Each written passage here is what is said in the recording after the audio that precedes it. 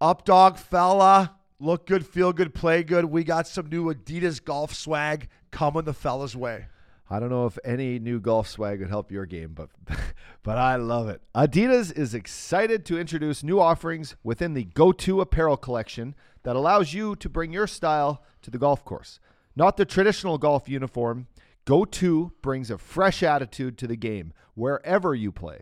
You'll look good on and off the course while enjoying all the technical benefits that let you play your best. Featuring streetwear-inspired style, the Go-To collection rewrites all the rules and encourages you to express your style through every swing.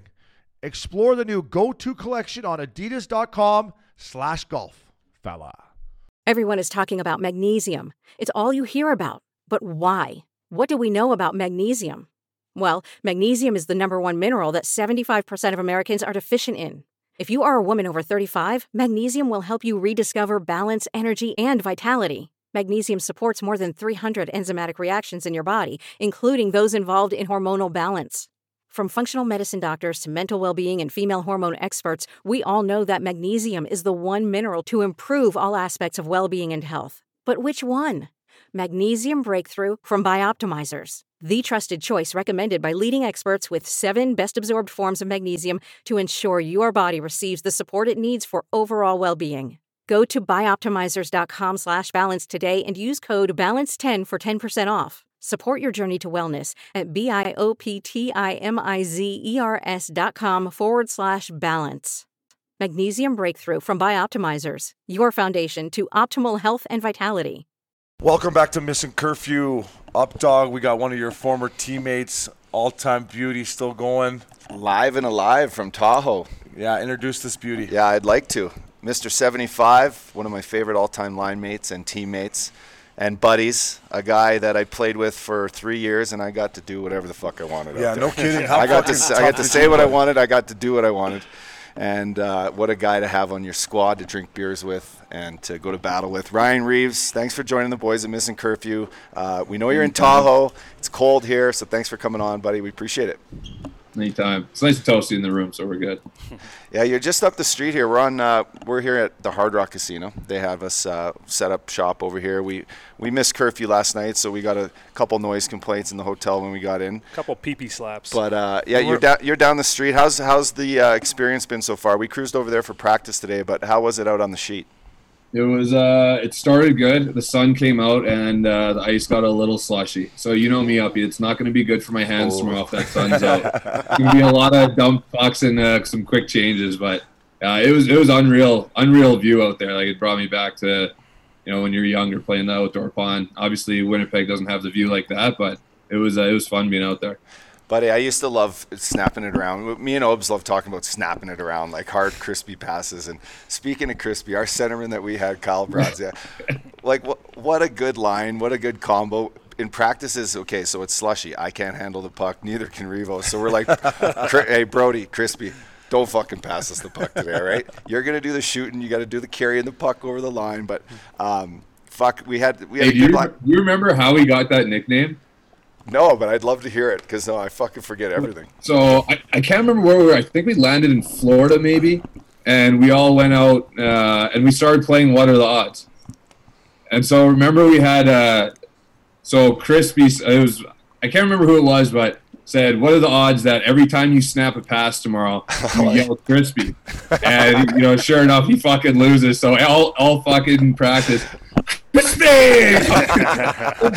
Didn't you have to rifle pucks at Hitch all practice too? Oh yeah. That he would Hitch would skate around super slow in the middle of the ice, and it was like a competition. If you lost that game, it was to hit Hitch with a bunch of pucks. But I think that was your loss. That was my loss. Yeah. Hitch all practice. Totally. Oh fuck. Skeeter almost had to shave his whole bucket too. So you guys know the game? Do you guys know the game? What's this game? So, Revo, explain what are the odds. But you pass the ace when you all get on the chase the ace. So chase the ace is when, to our listeners, when you get off the bird, you all jump on the bus. You got a 45-minute ride into the hotel. You get a thing of cards and you pass the ace. Loser or the winner, last guy in will win all the cash. Yeah, chase the ace. This is a similar thing, but it's more of like a dare game almost. Yeah, it's more like a dare game. So I would say I would say, what are the odds you slam that beer right now? Fucking pretty good. It's from 1 to 15. So if it's, if Uppy's a little bitch and doesn't like to slam beer, which, okay, so he did it for free. But okay, so let's say it's like, something that you don't want to do. What's the odds you chug that ketchup bottle, let's say? So it's between 1 and 15. Or sorry, 2 and 15, you got to say. If it's something you really don't want to do, you say a number closer to 15 or 15. Oh, I know this. If it's something no problem, like slamming that beer, you can go to 2, or you can say something closer to 2. So then I'll go 1, 2, 3, and on 3, we both say a number between 1 and 15. If I hit the number that you were thinking of, you have to do it. If I don't, then it's just over. But if I go, if you say between 1 and 2, then that means one of us is doing it no matter what. So like as the night goes on and boys get a little more banged up, you start getting closer a little to 2. cockier. I remember we had Bobo. No, we had Els. I don't know if you were there yet. But we had Brian Elliott. We were at this restaurant. And he had to go up to this table of girls and just grab the ketchup bottle, slam a little bit of ketchup, look at the girls, be like, tomatoes. And the thing is, you're not allowed to say anything. Like, you can't say, hey, I'm playing a game. So it's got to be like, you just got to do it and shut the fuck up. That's great. See, you're on all beauty teams when they like you do some of this shit. Yeah, right? yeah, that's fun shit. Hey, Revo, so I know the game's changed, but your first year in Vegas, did you guys notice teams coming in and being a little hungover, the Vegas food? Did you guys see that at all the first year? They were like, holy fuck, this whole team's hungover tonight, They boys. were We got this. unbelievable at home. So like I got there at the trade Yeah, deadline, that's right. and when I was in Pittsburgh still, that's all I thought. It was like, oh, you're just catching all these guys that are going there and getting shit canned, and you're just running over them because there's no way this team's actually that good. Well, I went down there with Pittsburgh, and I think me and I'm not going to say who, but me and one other guy went out a little bit, and man, we got shit kicked. Like, it wasn't even close. No, one guy went. We didn't go to a show. We didn't go to a club. Only a couple of guys went to dinner. We didn't do shit, and we got absolutely run out of that building. I remember we were sitting in the locker room after. It's like, oh, that team's kind of legit. Like they're fucking fast. They swarm you everywhere, and yeah, I mean, it definitely changed my opinion of the team when we played them for sure. But yeah, I mean, they're definitely catching some teams on the rookie party, and the second day hung. Like, the next day is not the problem. It's the second day for sure. Second day hung is the killer. You're like, boys, we got shit kicked. We all should at least went out the night before. We got no excuse for this now. Exactly. It's like, what? If we're gonna get shit kicked, might as well have made it a good one. Yeah. By the way, this Golden Knight team has a really good home record, boys. We might as well just go out and get juiced up. Come to the rink prepared, but just.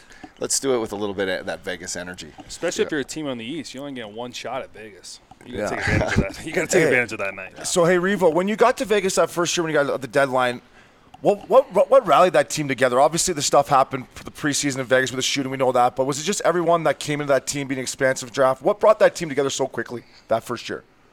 Well, again, like I wasn't there when, they were kind of forming, but from everything that I've kind of learned and heard about the team before I got there it was just a bunch of guys that had no status on the team.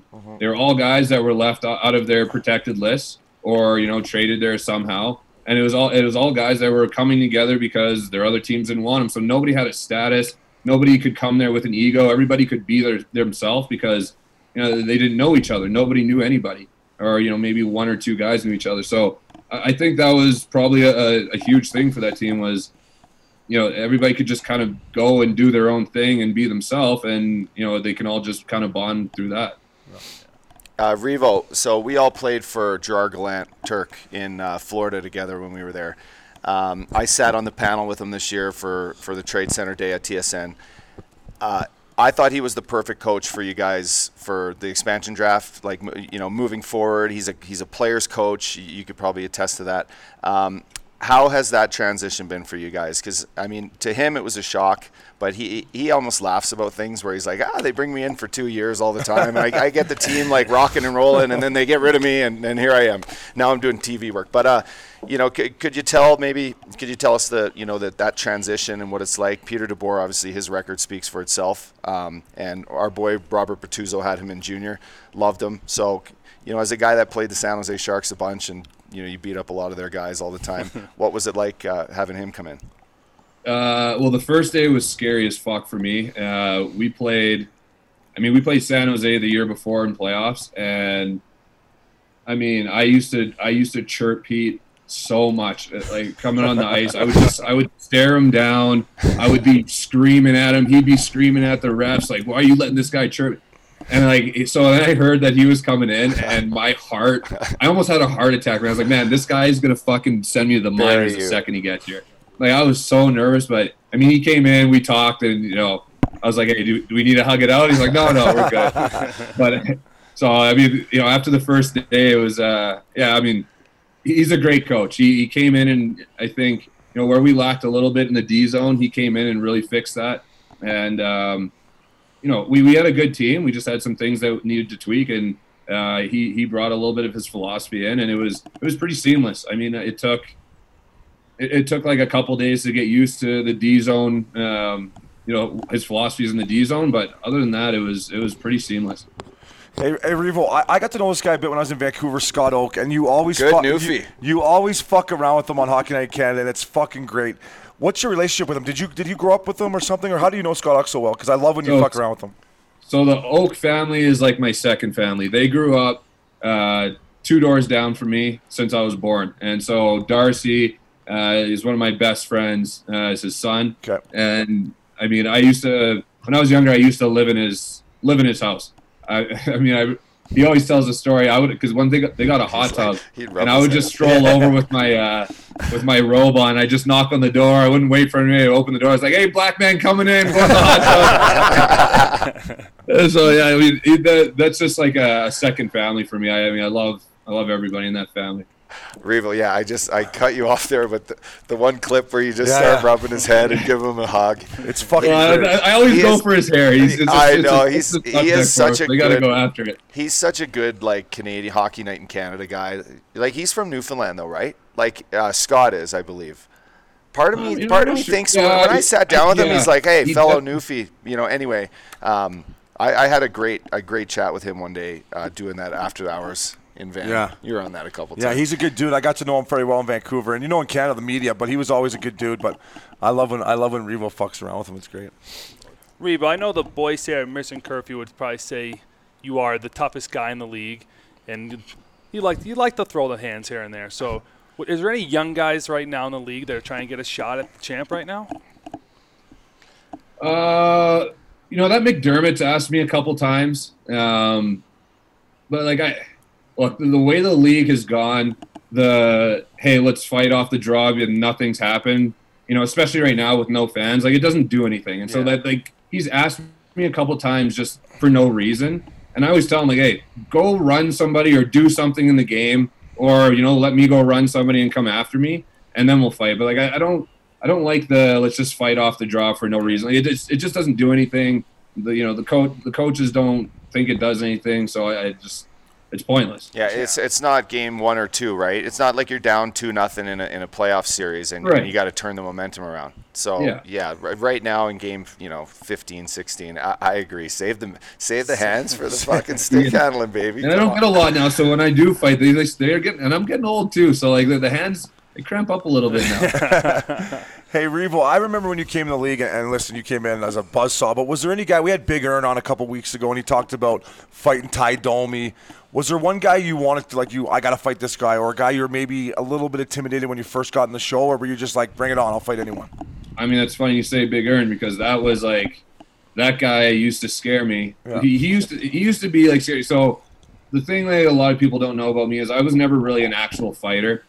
I only had a couple fights in junior. I came into the AHL and, I was told you have to start fighting. So I started fighting. And then I learned I was kind of tough in the AHL, but I never, I didn't fight a ton of super heavyweights. And there were some back then, you know what I mean? Yeah. And then I came to NHL and now I know I'm a little tough, but now there's you have the toughest of the tough here, because that, that was still kind of that day where you had the McIntyres and the Big Earn and, all those guys. And so I remember, Peros, the very first game, he asked me to fight my very first shift. I was like, "Yo, let me get a shift in quick here." And then, I ended up fighting Chip Sheeran. My tie down comes off, and I get kicked out of the game, so I didn't have to fight him there. But as I progressed, I fought like Kyle Clifford. Yeah. I knocked him out, and then I started thinking, okay, maybe I'm a little tougher than I think. But then I fought Big Earn, and I wasn't looking for it, but we were down 2-rip in the game early. And I was like, okay, this is, I gotta fight him. Like, this is my job. And I remember, like, I'm not saying I won the fight, because, like, man, I got to the penalty box. I had like 4 golf balls on my forehead. I couldn't move my neck. But I just remember, like, I looked over at him, and he was leaking over his eyebrow, and he kind of looked at me like, who the fuck is this? Because I remember he was laughing during the fight. He, like, went to, like, bluff me, and I jumped back, and he started laughing. And I was like, you motherfucker, you're that cocky, huh? He was so that cocky. I caught him a couple hard, like, over his eyebrow, and I remember I don't think he played. I don't think he played for a couple of weeks after that. I think I conkied him, but he was like who I was scared to fight, because he was a national. He played him a ton, and he was also who, when I fought him, I realized I was a little tougher than I thought. That's a great story. Hey, Revo, the one thing I love about your game, bro, is you can forecheck and you hunt pucks. With the rules now in the game now, do you find it hard some nights to play that way still? Like, I just feel when I watch these games now, like, it's hard to play physical. Do you find that, or you still can do it within your ways? No, I mean, you just can't jump. You can't hit high, and I think the way I hit, I kind of hit like a football player. I tend to hit square on a lot. I bend my knees. I come through with my hands a lot. So, I don't think it really changes. Like, I've never been a guy that really jumps. I don't find that helps when you hit. You just gotta do it clean. And I got a pretty good rep with the refs. They know I play clean. I've had refs come up to me and like, hey, thanks for not laying them out there from behind. And so I think that kind of helps too, if there's one that may be a little bit on edge. But no, I mean, the rules don't change for me. I'm still trying to kill. Yeah. Hey, Revo, I just thought of this for a second. Well, we always laughs when I think of random shit. But so obviously the league's super young, right? Tons of young players coming in, probably looking around the room, seeing like big guy, like looking up to you, Pacioretty, like older guys on your team. When you were a younger player in St. Louis, a couple guys played a prank on you when you were like in your first training camp, when you fell asleep in the fucking tell this story. Big Walt. So Big Walt. I was hurt my first training camp, and Walt comes off after his skate, and he's like, hey kid, come over here. They had this like water massage bed, and it was like one of those you lay down, it shoots the hot water up, and you know what I mean, the ones that you see at the fucking malls sometimes. Yeah. Like, hey kid, come over here, try this thing out.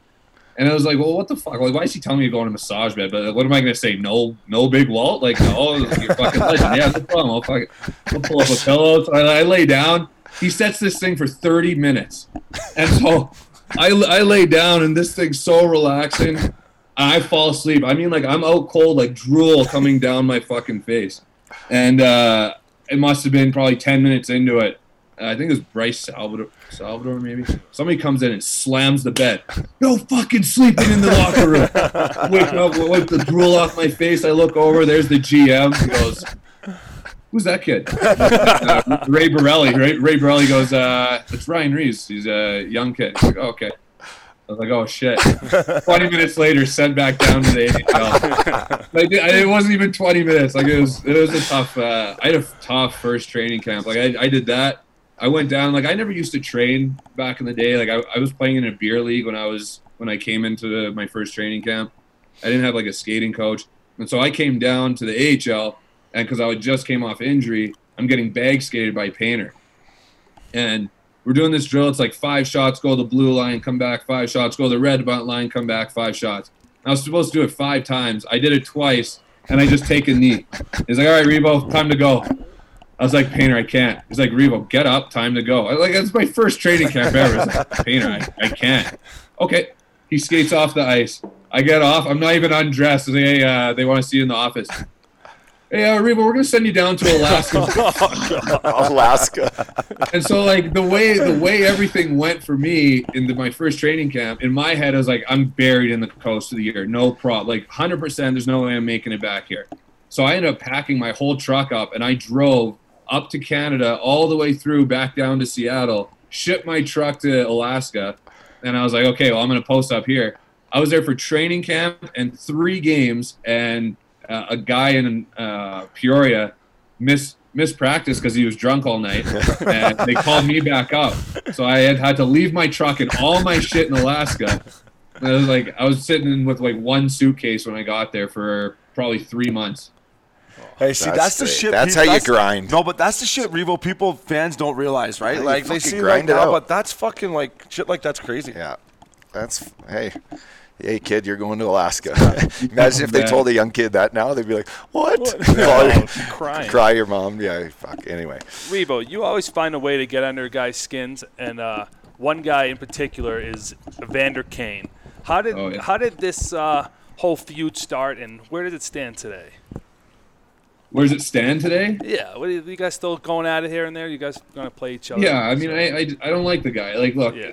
It started when I was in St. Louis, and we'd play Buffalo all the time, or we'd play Buffalo once a year, and he would just always he'd run around, and I was running around, and we'd come together sometimes, and I'd always say, okay, fuck, let's go then, and he would never fight me, and this went on for years and years, but he'd always act so tough, and he'd oh, I would kill you. He'd be chirping me from the bench. I would kill you. You don't even want to fight me. He's like, okay, well, let's go then. And he still wouldn't fight. And then he said one time in the media, he said he asked me to go in Buffalo. He asked me to fight, and I said no. I was like, well, bullshit. Yeah. My ass. He said no. And so it just like, I have no problem with guys playing hard and chirping. You know what I mean? But if you're going to say you're going to beat me up, then back it up and fight me. And whether you beat me up or not, I'll show you respect then. But it took me 9-10 years to get a fight from him, and look, it's not like the guy's an upstanding citizen. Yeah. Well said. I think the guy's a fucking clown too. He pulled the same antics with Kevin Miller. He did the same shit. He was sit there and say he was going to try to fight him. Kevin Miller, he'd fight anybody. He's a tough kid. He's a customer too. That might be a nice little tilt for you to get going, but I don't know. I'm not going to set that one. Is he back? Is he back playing? Yeah, he's back. Been hurt for a long he time. got back this year, but he's tough. But back to the Kane. He did the same shit. They're chirping. Kevin Miller's like, let's go, and then goes into the media after the game. Like, he doesn't want to fight me. And Miller was fucking just waiting weeks to get this kid. I just can't respect a guy that does shit like that. And so, to your second question, where does it stand today? I still don't like the guy. Yeah. I still want to kill him. Like, it's just, I don't think that's ever going to change. I always say there's some guys that like Tom Wilson. Me and him have had a feud on the ice, since the playoffs. But I always say, I bet you if I saw him outside of hockey, I'd sit down and have a beer, and I bet you we'd be friends. Yeah. I don't think me and Kane can ever be friends. Revo, your boy Flowers here. Coming from a few guys here who like a good quality pint. Tell us a little bit about 75 Brewery. That's exciting.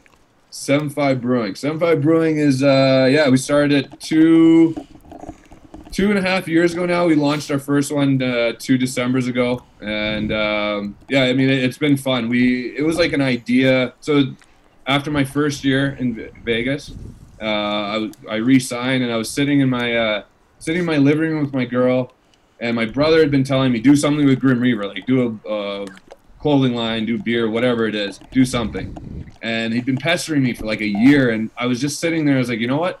Fuck it. I'm gonna start a beer company. And like I don't know the first thing about starting a beer company, but my buddy back home, he used to work for Labatt. So I flew down to Vegas. I flew him down there. He's like, hey, come for a couple meetings with me. And I wasn't going to ask him to come on board with me because he had his own company. He was starting up in Canada. But when he left, he landed in Calgary, I think at the time, or Toronto. And I landed in Winnipeg. He called me right away. He's like, hey, I kind of want to come on board here. This looks like we could do something here. And that was in August. And by December, we had our first beer out in cans, in tap.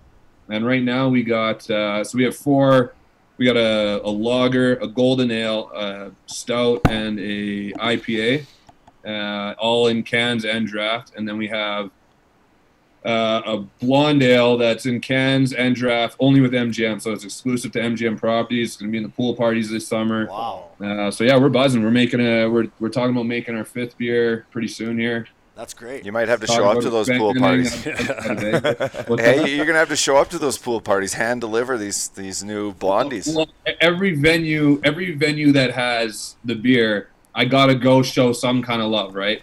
So, I'm going to throw a party and be like, hey, thank you so much for having my beer. Let me show up for it.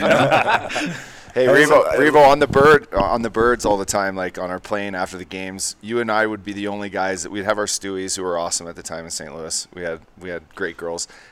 We'd be like, hey, we need IPAs. All these guys like to drink Bud Lights and whatever. I know. I'm like, we need some IPAs. And the boys are always like, hey, that Revo, like he can crush beer, but how does he stay so like Jacked. How does he stay so jacked? I'm like, I don't know. You got to ask him.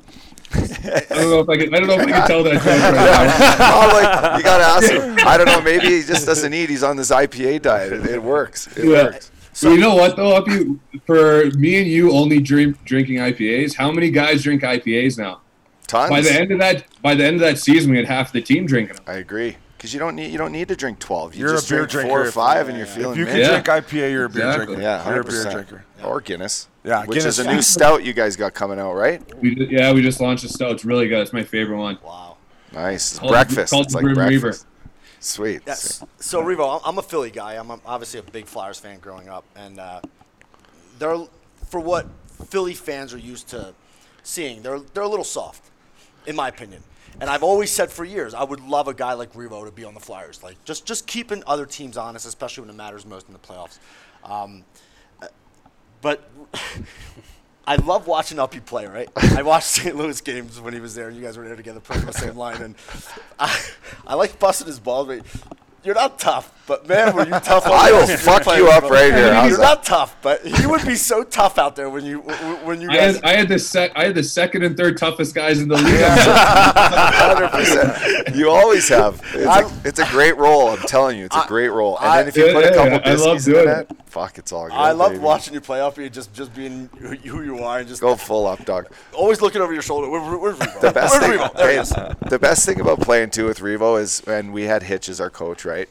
No matter what we did out there, we always fucking tried hard, right? We were always like, if we were, You guys had a great if we fourth fucked line. shit up, Revo, Great fourth line. we would back check hard, and we would try to kill guys, and we would try to not take penalties. I would take a lot, but Hitch, we'd turn around. If Hitch was giving it to us, we'd be like, fuck you, Hitch. All right, we're trying. We're fucking trying out here.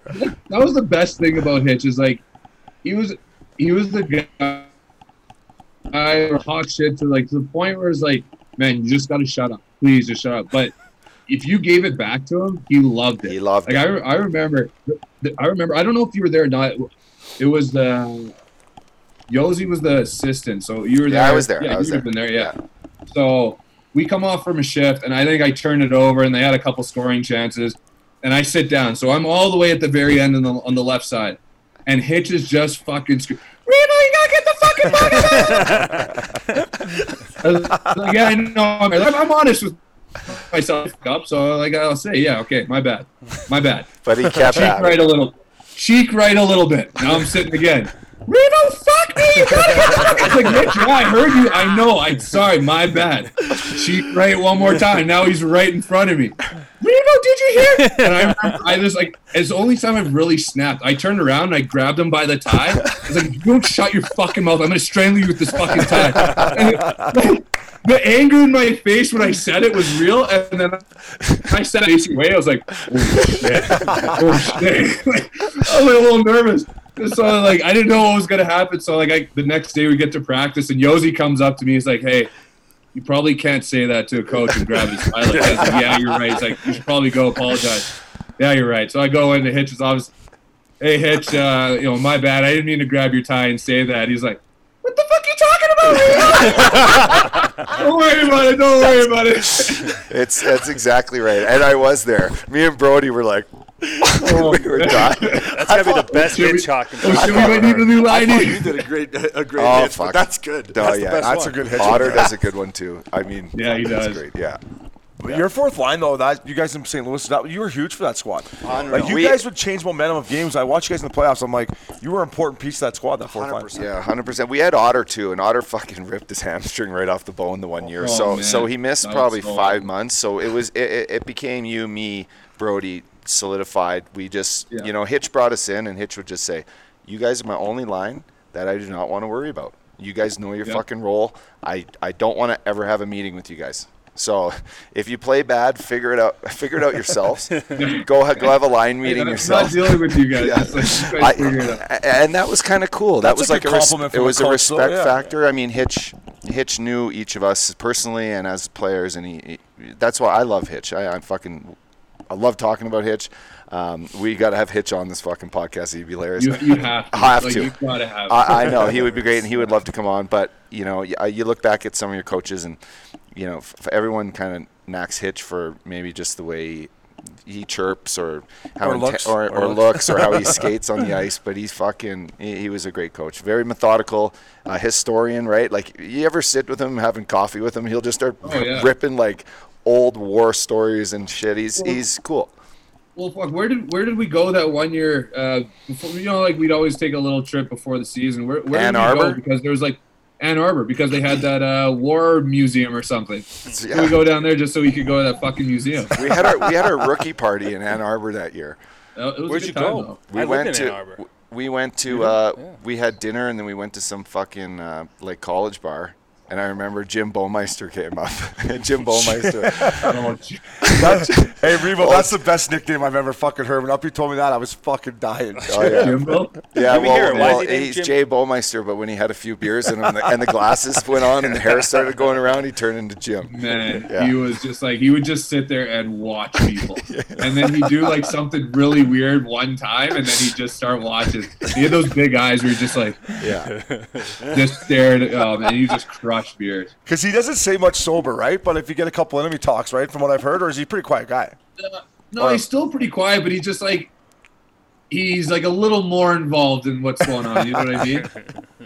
Yeah, Oh, he's Jim, the when you best. told me that nickname, I fucking laughed. I've known him since we were kids, and his ending of his career is fuck. sad but great. Stanley Cup, he's healthy. So anyway, shout out to our boy Jay, who I know listens to the pod. But Revo, we really appreciate this fella. Uppy has nothing but great things to say about you. I played against you, battle against you. You're a dying breed, fella. Keep it going. We love watching you, and we're always pulling for Vegas. So thanks, my man. Appreciate it, boys. Go pop one tomorrow for the boys, get one eh? tomorrow for the boys. Get one going. Let's I'm well over. You're due, baby. You're due. All right, pal. Hey, thanks for Revo. coming, See ya, pal. fella. All right, Thank see you. fella. See ya.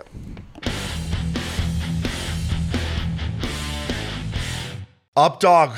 We got another legend, the man of the week, the man of the hour, the man of fucking everything. He right broke the now. internet this week too. I didn't know. He? I knew he was a beauty, but that was next level. So, Chris Pronger, Prongs, thank you for taking time. Congratulations, buddy. It was awesome to watch. The whole thing was amazing. Thank you. Yeah, it was a great weekend. A great final denouement, climax, whatever you want to call it, to my career here in St. Louis. And obviously seeing my number go up in the rafters is pretty special. Talking about special, I got to talk to you about the suit you had on here. At Missing Curfew, we talk about style. We're fashion Listen, guys buddy, now. I know you made a little cheddar, but was that a brand new one? Did you have that one tucked away or like that? It was looking nice on you. It was looking nice. That suit actually was one of my Florida suits just for the draft or whatever. Oh, Yeah. wow. So that's that old thing. That whole thing. You got He's like, I had that later. You on. got to have a nice suit in Florida. Yeah, I guess mean, you do. can't be walking around, South Beach or Fort Lauderdale with a half decent suit on. You got to look good. I respect you even more that you just had that in the claw. I'll throw this one on for the jersey at a time. I'm not gonna lie, Prongs. Mine wouldn't have fit me anymore. So congratulations, No, it still I was fits. gonna say you might want to get refit. Hey, how about that nice knot, that little Windsor knot too? Yeah. Who dialed that You up gotta have for the power tie, the power knot. You know. I mean, you definitely left an impression. Prongs, I just want to talk about St. Louis and the celebration you had the other night. Your wife's from there. Why is St. Louis home? I love St. Louis. I love the fans. They had such a welcoming party for you. But what does it mean to be, now a resident of St. Louis and to be your jersey in the rafters there? What does that mean to you? It's awesome. Obviously spent half my career in St. Louis playing for the Blues. And as you said, my wife's from here. 2 of my 3 kids were born here. And, it's easy living. As a small town Canada kid, it's a quasi big city with a small town atmosphere, small town feel, great schools, pretty easy traffic for the most part. And it's easy to get around. Great people. Midwestern people are the best. Fresh beer. The beer's made Fresh right beer across the at street. every turn. The beer's made right across the street. All those taps are cold. Prongs, I want to ask you, buddy, because obviously when I played with you, to me you were Chris Pronger, the guy that I've watched growing up, and from your speech, like, I got traded when I was younger, but to get traded at 20 years old from a team that, you take you second overall, like, how was that for you? Like, how intimidated were you walking in that dressing room at 20? Because that's got to be a big change for you. Yeah, I didn't realize when the trade was made. I was excited for the trade, first and foremost, getting to play with Al and Holly, and they had just signed Furzy, and, knowing kind of what I was getting into. But I didn't realize that at the time of the trade, Shanny was actually surpassing Holly for a fan favorite. I didn't realize that at the time. Yeah. And then I got here and found out real quick when I was getting the cold shoulder and the brush off from, all kinds of people in the community because they were upset. There was a lot of kids named Brendan at the time, because he was a fan favorite. And so it was not the easiest of situations to come into. And then the whole training camp debacle with Keenan calling me out of shape and all the stuff that transpired. Me and Furzy were on the bike. We were bike mates together. So you're telling me you were in the fat club? Were you in the fat club, Prongs? Were you in the fat club? I wasn't fat, but I was in the out of shape club. Hey, listen, we finally have something in common in our career, Prongs. I'm looking at your thing. At least you're in the fat club one time, even though you weren't fat. You're not just both left-handed. We're not just both left-handed. We're both in the fat club. Prongs, it was a wake-up call. Mike was obviously very fitness-focused. Wanted all his players, VO2s needed to be over 60 and needed, all that kind of stuff.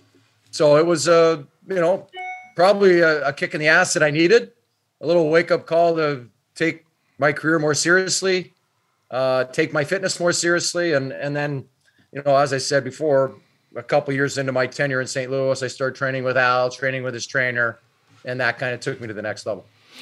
Yeah, it might not have been just a fitness thing. It might have been Keenan just being hard on you because you're a rookie or you were, 2 years in the league. A little different than now.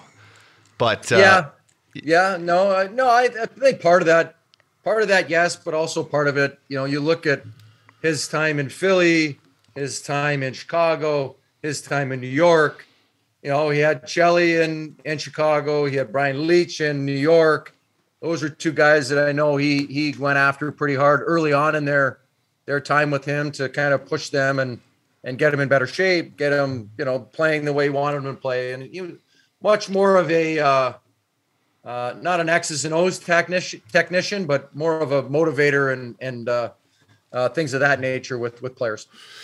Yeah, Prongsy, because listen, when I played with you, wherever we went, you got booed too, but you fucking kind of liked it when it was on the road. Like, how did you handle it? And listen, like when I first went to Vancouver, and you hear people chirping you or whatever, it gets to you. How did you just work through it? Was it just being mentally tougher and just sucking it up? Or because I just can't imagine having to deal with that after, wanting to go somewhere.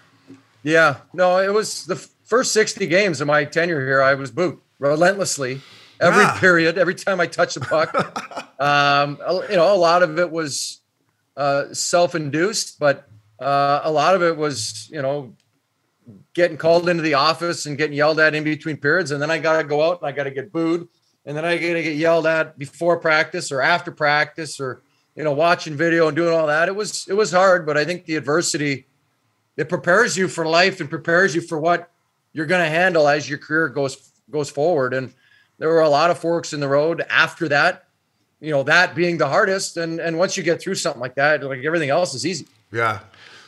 I went through that, not on your level, obviously. The fans were booing me. But John Tortorella, my second year, after I got traded from the Ducks to Tampa, the second year in Tampa, like every day calling me and ripping me. And I'm like, this guy's picking on me. Like, and looking back, I'm like, no, he wasn't. He was just trying to make me a better person and a better player. Yeah. No, absolutely. And, Tortorella's similar to Mike in that fashion, where a lot of it is, screaming and yelling or motivating, finding what buttons they can push to get you to play your best. Prongs, I want to bring up, you were always a son of a bitch to play against. I mean, look, you got 1,600 PIMs. You've been suspended 8 times, only 8 times. You'd have even more money if you didn't get suspended so much, Prongs. You didn't mind to get suspended, but like, at what point were you, in your career, like looking around going, shit, I can get away with some of this stuff. Like, I'm going to make this really hard on guys. Refs understand this is just how I play. Because we on the other team were like, guys, he's gonna fucking cross-check you. The refs aren't gonna call it. You just got to fucking deal with it and fight through it. Like, at what point in your career were you like, fuck, I can get away with this stuff? These they're letting hockey play. Yeah, well, my first 4 or 5 years, that was the game anyways. First off, they weren't calling any of that. Yeah, and then it was creating a relationship with the referees and talking to them instead of telling them to F off and screaming and yelling at them. It was more, all right, forge that relationship and common bond and talk to them and kind of gussy up next to them and form that friendship. And then, they're going to have the wherewithal on the ice that you're getting a little high with the cross check. Right? Don't slash so hard. Yeah, I thought you should have had on your podium there at the your award ceremony. There should have been a lineup of referees that were on your side too. I'm like, fuck, this guy's got all his teammates. He should have half the refs on there too. There were some good ones too. Early on, some of those guys were beauties. Oh yeah, man. Paul Stewart, Ron Hogarth, some of those old names, you're just like, oh, these guys are awesome. What was his name? Nick Magoo? Nick Magoo. Oh, yeah, he was a beauty, too. Billy McCreary. Oh, man. I love Billy McCreary. Although I learned my lesson the hard way with Billy McCreary. He gave me 5 minors one night, MSG for church. So I learned my time there, Prongsy. I loved your speech. Another thing, when you gave Chaser and Twister and those boys credit for like listen, you're 6'6", you can always chuck them, but they gave you a little extra room out there to maneuver. And in the game today, you don't see it as much. But how important were those two guys and guys like that to allow you to play on an edge that everyone loved about you? Yeah, well, instrumental early on, especially when the league was a little bit different. I could play my game. They'd come in and clean up and clean house. And, when you got a guy like Twister who everybody feared, everybody was always on their edge of their seat. Like, you heard stories of guys in the other opposing dressing room, like, nobody touch anybody tonight because I have to fight that guy. Yeah. And so, when you have the other team already on edge like that, it just gives you, it's like playing with the heavyweight of the league. You're like, all right, free reign out there tonight, boys. You play with a little extra edge in your game. And, Chaser, I remember when I turned pro, I was skating with Ty Domi and a few guys in Toronto before I got to Hartford. And Chaser was one of the guys that was skating. And I remember talking to Ty because he was a Peterborough Pete like I was. And he's like, you see that guy right there? Pound for pound, he's the toughest guy in the league. And he was pointing at Chaser. And I'm like, who the hell is that? Chaser, I didn't know who he was. He was in the Western Conference. Yeah. I was in the Eastern Conference. And, he was kind of up and down from the minors a lot. And I looked at him, I'm like, that guy? Seriously? And I'm telling you what, man, you should have seen some of the guys he took down. Yeah. It was impressive. Yeah. I know, he was a killer. If you don't know who he is, you can hear him. Yeah. And I got a second follow-up question to that. Did you feel the same way in Anaheim with me on the ice when I was with you? Did you feel absolutely. Okay, good. Yeah, Yeah. I was just checking. I wanted to make sure you're folks. Hey, and it's fun. It's funny. Chaser always says he'd tell guys on the other team, he's like, hey, Prongs is, you want to get at Prongs, he's third in line. You got to go through Twister and you got to go through me first. Yeah. So That's awesome. That's awesome. absolutely. And more often than not, they weren't ready for number 1 or number 2. And God forbid they ever got through them. They were probably too tired and they just didn't want to have to waste any more time. Hey, Prongs, like Obi said, your speech, man, it was awesome. It really touched home. You talked about your boy Pavel Demitra in your speech, thanked his kids and his wife. Not like playing against him, tough little Slovak, like insanely skilled, but super tough. What type of teammate was he? He was awesome. Yeah, Pav was awesome. He very, very competitive. You look back at his stats, he was like top 10 every year in the league in scoring. Like, just highly skilled, unbelievable. Like, he would have chewed up the league now with these shootouts. Oh, unreal yeah. shootouts. He was nasty. You give that kid a breakaway, he is scoring. Yeah. No question. So he would have chewed up the league with all these shootouts and things like that. He'd have an insane scoring percentage for sure. He had like 3 or 4 different moves, and they were all from the same angle. When we used to do it in practice, he's scoring nonstop. And just from his scoring ability to his playmaking, his vision, Him and Melon and Kachuk a couple years had some unreal years together. But just, getting a chance to practice against players like that. And when they're competitive, you're matching up day in, day out in practice and trying to get better. And, that's what you need to get better is those types of players that take practice serious, that want to get better. And when he's getting hacked and whacked by me, he knows it's easy to go out on the ice with the other guys. Prongs. I played with Demo in Vancouver, and he was a great teammate. And I remember two things the most. He took me out in Minnesota, and him and Gabrick and showed me a night in Minnesota that I didn't think existed. And the only time I sent a bottle of red wine back in my career, me and Demo were in Montreal. I think we were at Bonanote or whatever, and we corked it, and we had a sip of it, and he said, "No, we're sending that back." I'm like, "It's not that bad, Demo." He's like, No, kid, we're sending that back. I'm like, all right, you're the vet, send her back, baby. So those are the two things. But you're right, Prongs, like practice and games, and if we lost a couple, like he was super competitive. Like that's what I loved about him too. Yeah, quietly too. Yeah. It wasn't talkative, and it just put his head down and got to work. Yeah. Prongs, I want to ask you, because I know I only spent 3/4 of the year with you, but when I watched you every day and the way you came to the rink and worked hard and got your routine done, like it rubbed off on me throughout, maybe not as much as it should have throughout my career, but it rubbed off on me a little bit. But you talked about Al McKennis and how much he meant to you, and that really just kind of blew me away. And just touch on, what you learned from him and how much he rubbed off on you daily. Yeah, I think when you have a chance, at that time he was 32, I was 20. He had already won a Stanley Cup in Calgary. I think he was pretty close to almost having 1,000 points already. And so, night in, night out, day in, day out, watching how he prepared for practice, how he handled the media, how he carried himself out in public, how he played the game. While he had 13 or 1,400 points, whatever he had as a defenseman, played hard defensively, which I don't think he got a lot of credit for because everybody looked at the numbers. He was grittier than people, I think as a defender, and used his stick pretty hard. Maybe not quite to my level, but he got into guys a lot with his stick and turning over the hook that he had. But I think and then ultimately, as I found my trainer and learned the fitness side of the game and what worked for me. Obviously training with Charles Poliquin and learning how to eat and train and all the rest of that was kind of when my game really took its next step. Yeah, you guys were D pairs when I first came in the league back in 2002. I remember going in to play you guys, and I'll never forget this move. Against Al McKennis? Yeah, I'll never forget this move Al pulled on me. I'm forechecking him, and I was a good forechecker. I'll give myself credit for forechecking. But I went in. You're good at forecheck at the bar too. Yeah, thanks, Obes. I went in full blast at him, right? And he has his back to me, puck gets rimmed around, and he goes in on what would have been to getting the puck on his backhand, and he just taps it through his skates to hit like a low centerman, but it was so NHL easy. And I was flying. I think I ran right into the wall after, and I was like, oh my God. I've never seen that play in hockey. You're like the guy in the Moose Jaw Warriors isn't making that play. No, he's not making that. No. Yeah, no, you're right. And then talk about, what an all-star lineup you guys had. I want to talk about Hully and just how, big of a beauty Hully is and how natural hockey was to that guy. He obviously worked hard, but I want to know was he a pro? Will there ever be another Brett Hull come through the game the way he was and the way he spoke and no way. His character? No way. Right? There's not a chance. The closest is probably Ovechkin, not from a physical standpoint, but just from a pure goal scoring.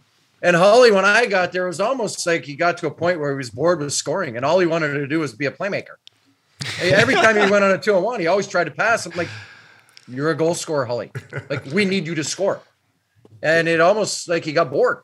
That's funny. He was so good. And his shot with that curve and that stick and the whip that he created, big, huge forearms. And, it was a gift for sure. And the little holes that he could shoot into, I don't know if I've seen anybody do it the way he did.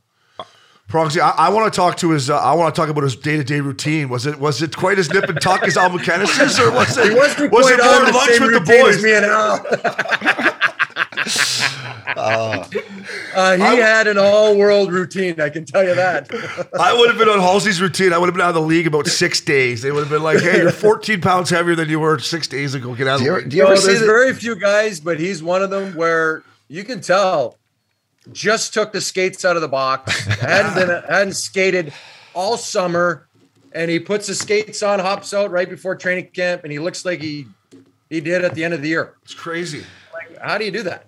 Prongs, were you playing with him when he fucking showed up to that WrestleMania or the Royal Rumble there when we came out in the ring? Do you ever see that video? No, I never did. It's fucking hilarious. He comes out, he's pretty jacked, but he's in the fucking WWF ring. I don't know who else he was with. The videos all time. Prince will find that, yeah. And I love how he'd take pride in not scoring any empty netters. Oh, yeah. He's like, I don't score empty netters. These guys want to score 60 a year. They'll get wait for somebody to catch up, and if nobody came up, he'd just keep skating and maybe just dump it in the corner. Yeah, he would never score empty netter goals. He'll tell you that right to you. The fuck, I never scored any empty netters. Wow. Okay, that's even more legendary. Wow, I never knew that. So. And then there's other guys that got 15. Yeah, every year they Some get guys 15. who never skate empty netters. I'm like, I've never seen you skate that fast all year, right? The guy gets empty netter. He's going. Wow. Hey, so you had an all-star set of old teammates up there. One in particular, a backup goalie, all-time guy, Jamie McLennan, Noodles. I spoke to him earlier. I wanted to get a couple stories out of him. So he told me a couple. One in L.A., you're going to L.A., and all you do is ask him to just handle the rebound. We were playing LA in St. Louis, and then we were going out to LA after the game for a road trip. And the puck was slowly spinning towards him. And I went off to the side. I'm like, Noodles. And he got nervous, and as a stand-up goalie, he kicked the puck with his stick, and it went out into the slot as Rob Blake is coming down to one-time it. And I'm like, I got to eat this one. And I slide to block it. Smokes me in the foot, breaks my foot. I got to wear a boot while we're going out to LA. I'm like, Noodles, this is not going to be good. And I was screaming at him as I go down to block it. Then I'm turn around and I get to the bench and I'm giving him the finger. I'm so mad at him. And, he's a mental midget. He's in the net. He's losing his marbles. And oh my God, I broke his foot. And, it was not the ideal Western swing that you're typically used to with a boot on. Yeah. Going out for dinners and whatnot. But you make do with what you got. I'm sure a veteran like you found a way to still manufacture your way around out there. Hey, Prongsy, I want to piggyback the Noodles because there was another thing of your speech I thought was super cool, and just your sense of humor. You're like, he was my bartender / sports psychologist. But how nice is it to have a guy that you played with like that you could break things down with tough loss or whatever. Hey, come over for a drink. We can talk it out. It goes a long way. No, absolutely. For 3.5, almost 4 years, he was the backup goalie. And a lot of the time, he was trying to get a new contract and what have you. And he had a really good contract year. I think he might've played 25, 30 games and he won like 20 of them. So he had a great record, really good stats, and he's negotiating his new deal. And something came up and I said, well, let me just call Larry. And we were at my house and I'm like, well, let me call Larry and I'll ask him. He's like, what, you're going to call Larry? I call the GM. And I get Larry on the phone and he's on the phone and Noodles jumps behind the couch and he's hiding. He's like, is that Larry? I'm like, Noodles, he's on the phone. I can't see you, Noodles. He's all nervous that I called the GM and I'm just asking him a question. I'm like, he was such a mental midget, but, we dinners, go to the bar after games and whatnot, talk about the game, talk about life, all that kind of stuff. Sometimes you just need to get away from the game itself and just be real with people. And he was certainly one of those guys for me. What about Grant Fuhr? Talk about. I'm an Edmonton boy. I loved him growing up. Legend. How was he to play? I had him as an assistant coach in Phoenix with Gretz. Great golfer, fucking sick golfer. But I got a story too about him letting one in last game of the year on maybe a bonus of yours. But I'll tell you a couple. So Furzy was awesome to play in front of. I mean, it was if it was always his fault. Oh no, that was my fault. You give up a 3-0. No, my fault, boys. I should have had it. I'm like, okay, we suck. And so one day I'm going back for the puck, and he stops at arguably one of the worst puck playing goalies of all time. Terrible with the puck. And I go back and I go into the corner and I'm like, Furzy, boom, smokes me in the chest with the puck. And then you can always see him, you see his head bobbing up and down. He's laughing in the net. Oh man. And he's just giving me grief. And then I had a $1 million bonus for plus minus. And I was going against Larry Murphy in Detroit at the time. And I was up 2 on Larry Murphy. And we're late in the game in the third period. And Furzy lets in a shitty goal. And I'm like, Furzy, hey, you know what's on the line. I've already prepped everybody. It's a meaningless game.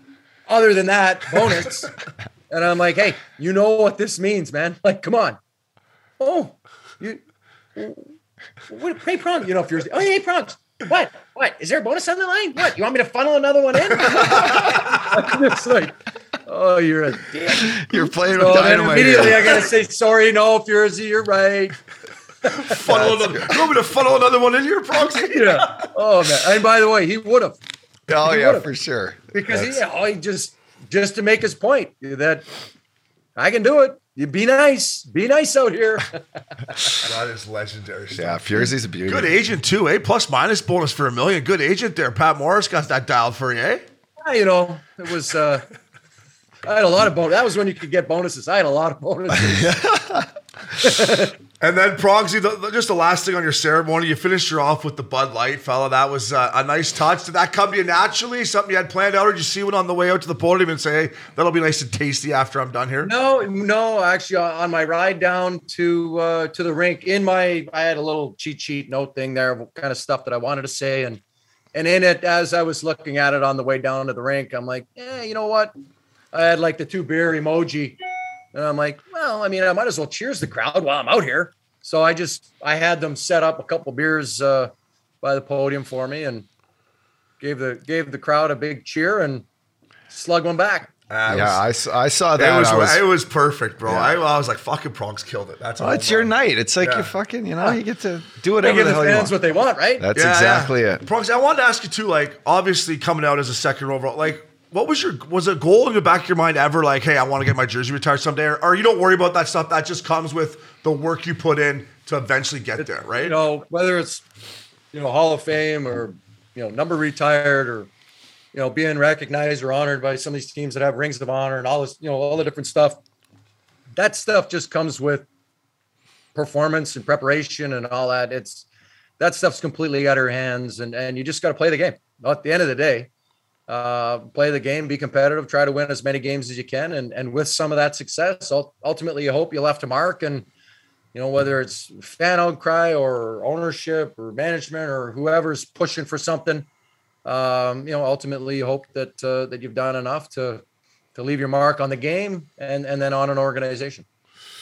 Well, you certainly did both of those, buddy. And that speech was, you killed it for me. So I want to ask you a couple things here. I want your opinion on a couple things nowadays here, baby. I don't know if you watched the World Juniors. I know it got cut short, but that Owen Power, I called him a new age Chris Pronger. How does that sit with you? I said, minus the cross checks. But Prongsy, what he reminded me of you is the way he comes around the net and his first pass, man. And that was like the first thing I noticed about you when I practice with you every day. I'm like, that is fucking crispy. Crispy rice. Like, crispy rice. Did you notice that at all when you watched him, a little bit of similarities of you? Yeah, actually, I've been scouting that kid since he was 14 with the Chicago Steel. Wow.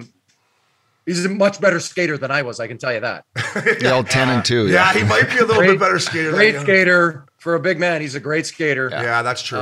Sees the ice very well. Uses his body effectively. I don't think, he's like Parayko. I don't think he's got a mean streak.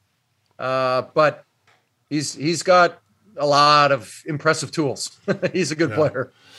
And I like the fact that he was out there just chewing the gum in the World Juniors. No mouth guard, chewing the gum, snapping it around. I'm like, this guy's ready already. Get this guy in the league. I've only seen Pavel Bure do that in an NHL game. Yeah. He was blowing bubbles on the half wall one time, and I was like, Yeah, while he was standing at the far blue line waiting.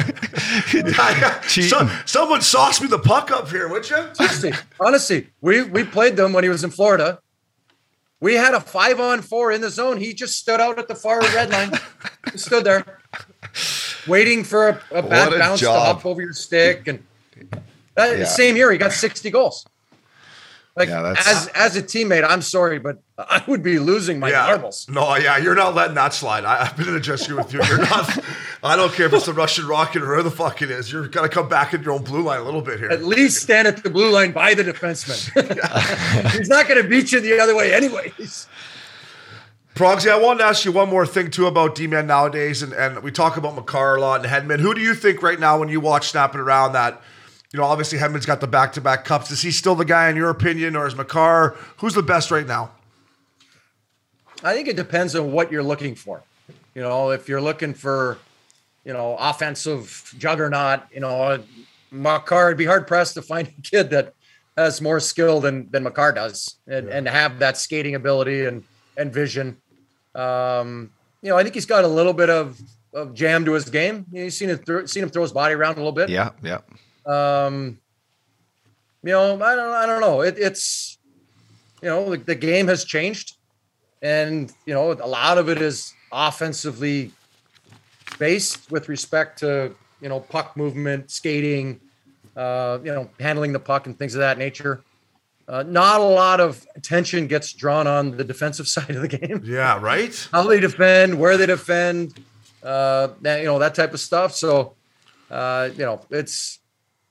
People always ask, who plays the closest to you? And my answer is nobody. Nobody right now. No. Because you can't. Yeah. Number one, you can't, but they're not built that way anymore because they don't have to play that way. They don't play that way in minor hockey. They don't play that way in junior. They don't play that way in college.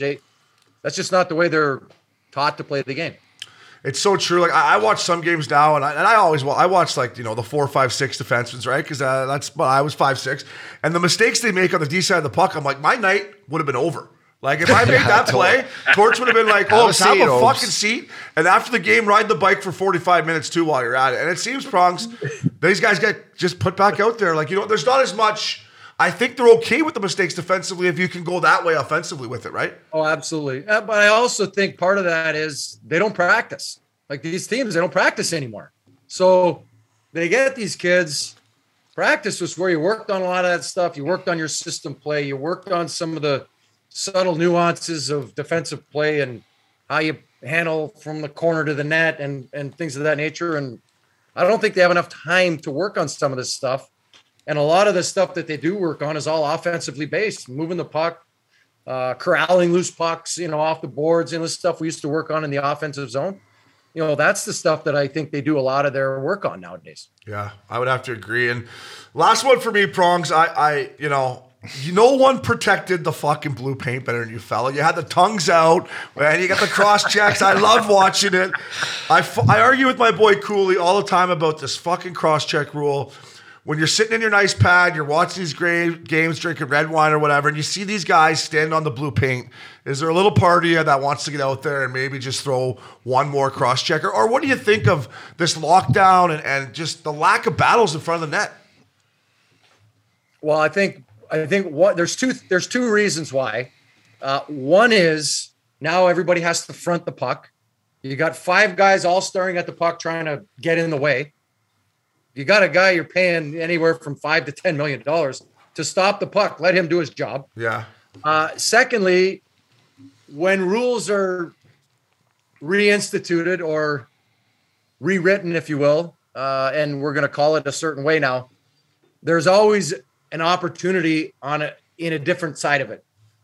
If you're not engaged behind the guy, knocking him with your stick, from the side doing it, then you got to engage with your stick and get into him and lift his stick. Hopefully that's not hooking now. Yeah, you're getting 2 for that too, I think, Prongs. I think they're going to dig you for that. I'm creating more penalties. Imagine that. You got to build the relationships. And get on him, lean on him. Lean on. There's not enough. Let him know you're there. Bleed all over him. Let him know you're there. Yeah, I don't know if you've been to a hockey game lately, but Obes, last week, sometimes it's soft. Yeah, I took my boys. Part of that is they don't want to get engaged because they want to go the other way. Yeah. Yeah. No, They're that's too invested in wanting to get going north and south, more north, and get going on the offense, that they don't want to be engaged with the guy because they want to get out in front of that guy. Yeah, I asked the coach if I'm a forward and the puck goes DDD and I skate all the way to the corner, but they move the puck again, can I finish my check, or do you want me to stay above and turn back? He's like, stay above and turn back. Don't finish that check. I'm like, but I skated all the way there. He's like, no, not anymore. You got to stay above the guy. Stay above the guy. I'm like, fuck. That's why they go like this. Yeah, the spin cycle. So wasn't somebody talking about how I handled the rookies one time? Yeah, I think I told maybe the story about when Ryan Shannon decided to get up before you off the plane or bus, and you kind of let him have it a little. You just told my kid, listen. I said, Shanny, don't go before prongs. Don't go before the veterans. Don't go before the veterans. Exactly. Rookies get off. There are very few things can you do nowadays to teach young people leadership, teach them to appreciate and respect the veterans, the people that have come before you. This is a simple way to do that I thought, I've been in the younger days, been abused, verbally, whatever. And it's something simple that takes 30 seconds. Just let the veterans get off. Show your respect. Let the veterans get off. Let the veterans get to the food line first. You're going to get there. It's not that big a deal. And ultimately, as I talked to James Van Riemsdyk about this in Philly, once you get to your second year, you feel like you've accomplished something. Absolutely. And you feel like you're invested in the team, and being a veteran and understanding who came before you. You respect the game that much more. You respect the guys you're with. You're bringing the group together in an interesting, cool way. Totally. People on the outside might not think that, but when you talk to those guys that have done it, and once they get past that, I got to let these guys get off the bus. Whip-de-doo. Life lessons. They have a great deal of respect for what they learned from doing that. 100%, buddy. And throughout my career, when we'd have some young guys that would do it, I would say to them, I'd say, hey, listen, I played with Chris Pronger my rookie year, and Prongs, you sit on the bus and you go by, and I liked it. I'd be on the bus, you guys would come by, you, Robbie Niedermeyer, whoever, chirp me on the way by. Hey, I'm like, hey boys, enjoy the fucking food in there. Save some ranch for me, eh? Save some ranch for me. Like it's fun, and then you earn it, Prongs. And then my second year, I said, hey, fucking rookie, sit on the front of the bus. I'm going in to get my, it's true. It's true. I agree with you. And it allows you to you feel like more of the team too, to be honest with you.